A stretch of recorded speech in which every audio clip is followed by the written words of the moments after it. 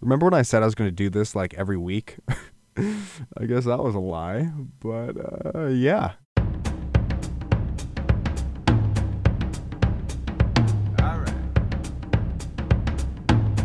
How's it going, everyone, and welcome to This Again, a look to the past for what happens next, a podcast about the past and the present and how it all ties together, because those who fail to learn from history are doomed to repeat it. I'm Trey, and before we get started, let's get through some announcements. First of all, your standard disclaimer that I'm bound to make mistakes and I am welcome to correction and encourage those with ideas for new topics to reach out. Also, sorry for being gone for the past 2 weeks. My original plan was to have this episode up 2 weeks ago, and then my next episode will be up during Thanksgiving.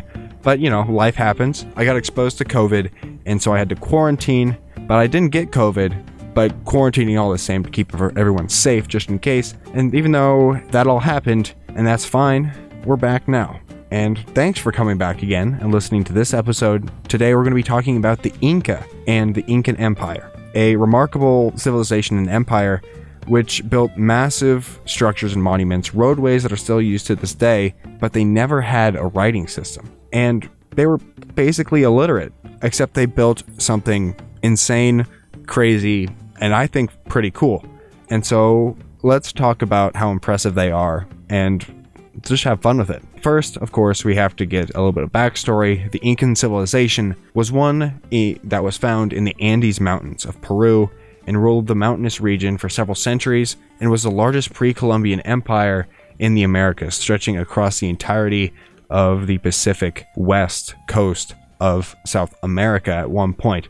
But what made this empire so unique was that it lacked many of the features generally thought to be necessary for an empire. From the wheel, iron, draft animals like oxes, and, like I mentioned before, no writing system. Early evidence of civilization in that mountainous region that would become the Incan Empire goes back to 4500 BC and centered around the capital of that future empire, Cusco. That's right, Cusco. The capital of the Incan Empire was Cusco.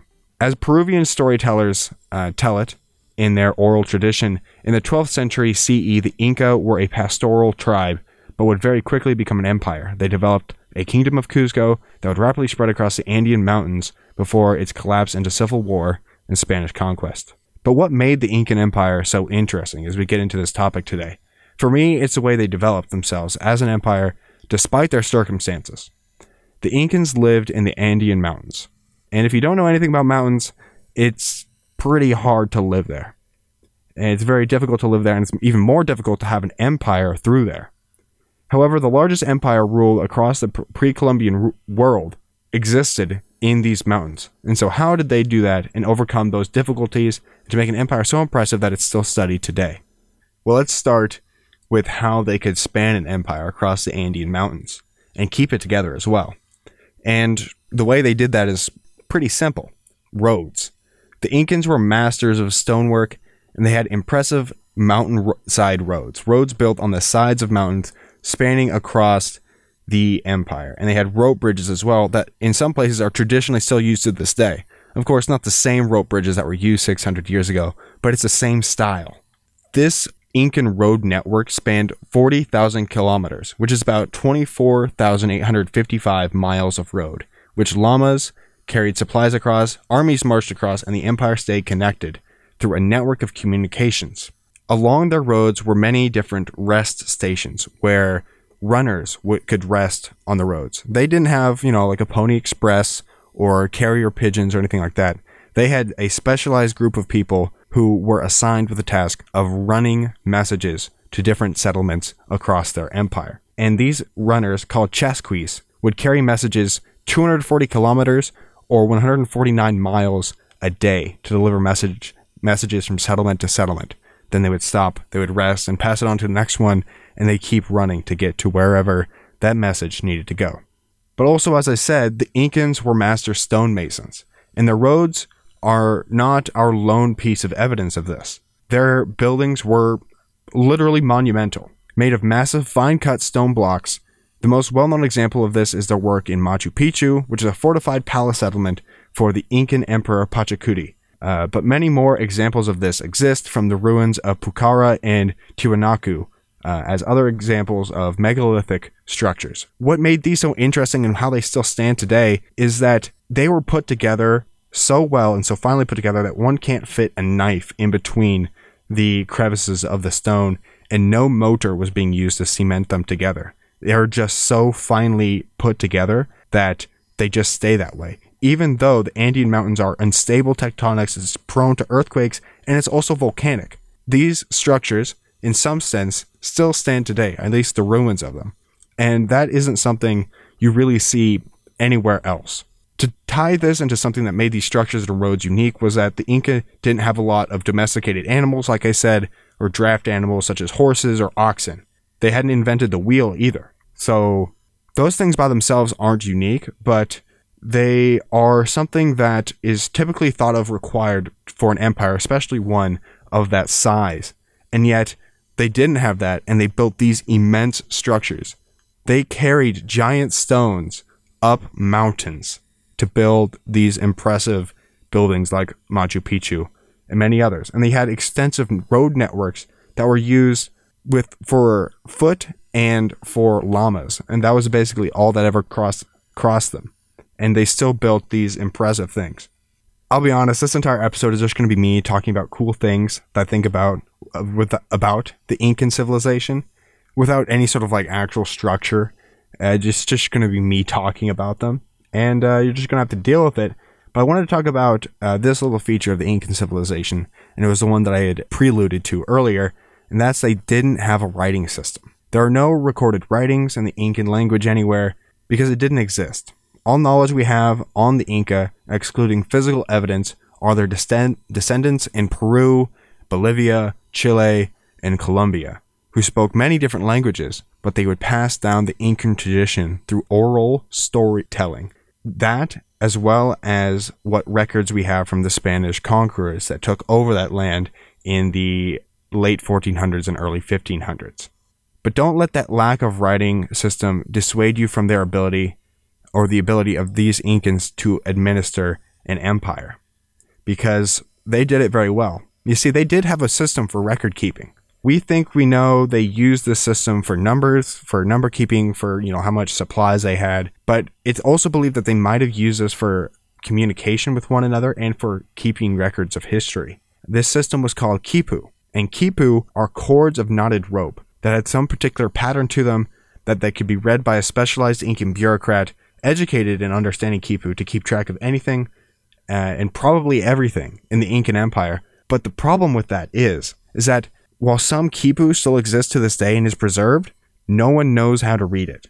It has been one of the most frustrating languages written, I'm doing air quotes, you can't see that, for linguists to find an answer for. Because while the Incan language was known, which was many from Quechua to many other languages across the empire, they didn't have a writing system. And it was instead a system through knotted rope.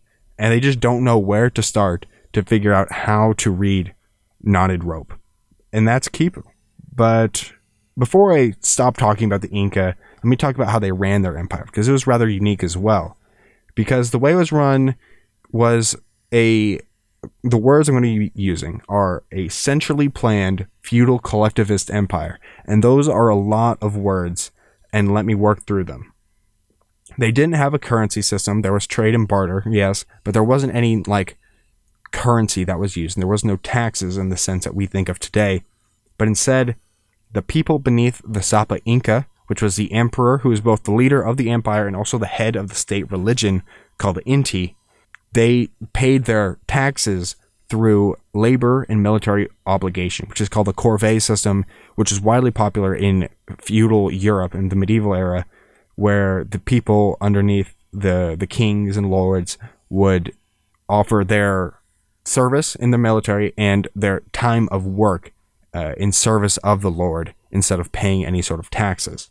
And then the rest of the time they were free to produce their own food for their own gain and live life to themselves, essentially. In exchange, the empire would provide security, food in times of hardship, agricultural products for communities from terraces and new roads to improve and develop their settlements, as well as occasional feasts and celebrations.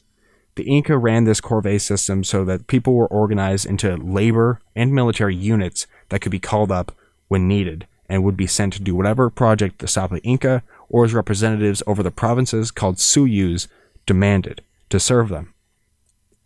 So let's wrap this up. The Incan Empire was one of the largest, most linguistically diverse, and impressive empires of its time, and its cultural impact spread from Colombia down to Chile in South America. That's essentially the entire western coast of South America, mind you. Across the Andes Mountains in countries like Peru, Bolivia, and Chile, isolated villages still practice some of the same things practiced 600 years ago during the height of the Inca Empire. The tradition of folk oral storytelling in their native languages is still practiced, telling the stories of the folk religion and the mythos of the Inca and the way that empire came to be, as well as how they practiced their traditional celebrations, how they dressed, and what they did essentially as a working community. While their civilization may have fallen, their practices and people have not. The unique communal work of organization still exists in Peru. Awareness and promotion of the native languages are a common movement across these countries in the Andes, while the mighty structures like Machu Picchu still inspire archaeologists, scientists, and tourists alike. Their roads are still used to help support people living in such an isolated region in the world, and their quipu and the full answer of how they ran their empire still befuddles linguists to this day. Oh, and by the way, potatoes were first cultivated in Peru and Chile and introduced to the West by the Incan Empire. So mashed potatoes we had at Thanksgiving and French fries that I can't get enough of from McDonald's are also from the Incan Empire. So we can thank them for that, and I do appreciate it. Anyways, this has been This Again. I hope you enjoyed and learned a bit more than you did before. Catch you next time where we'll be talking about the mystery of Roanoke. But until then, see ya.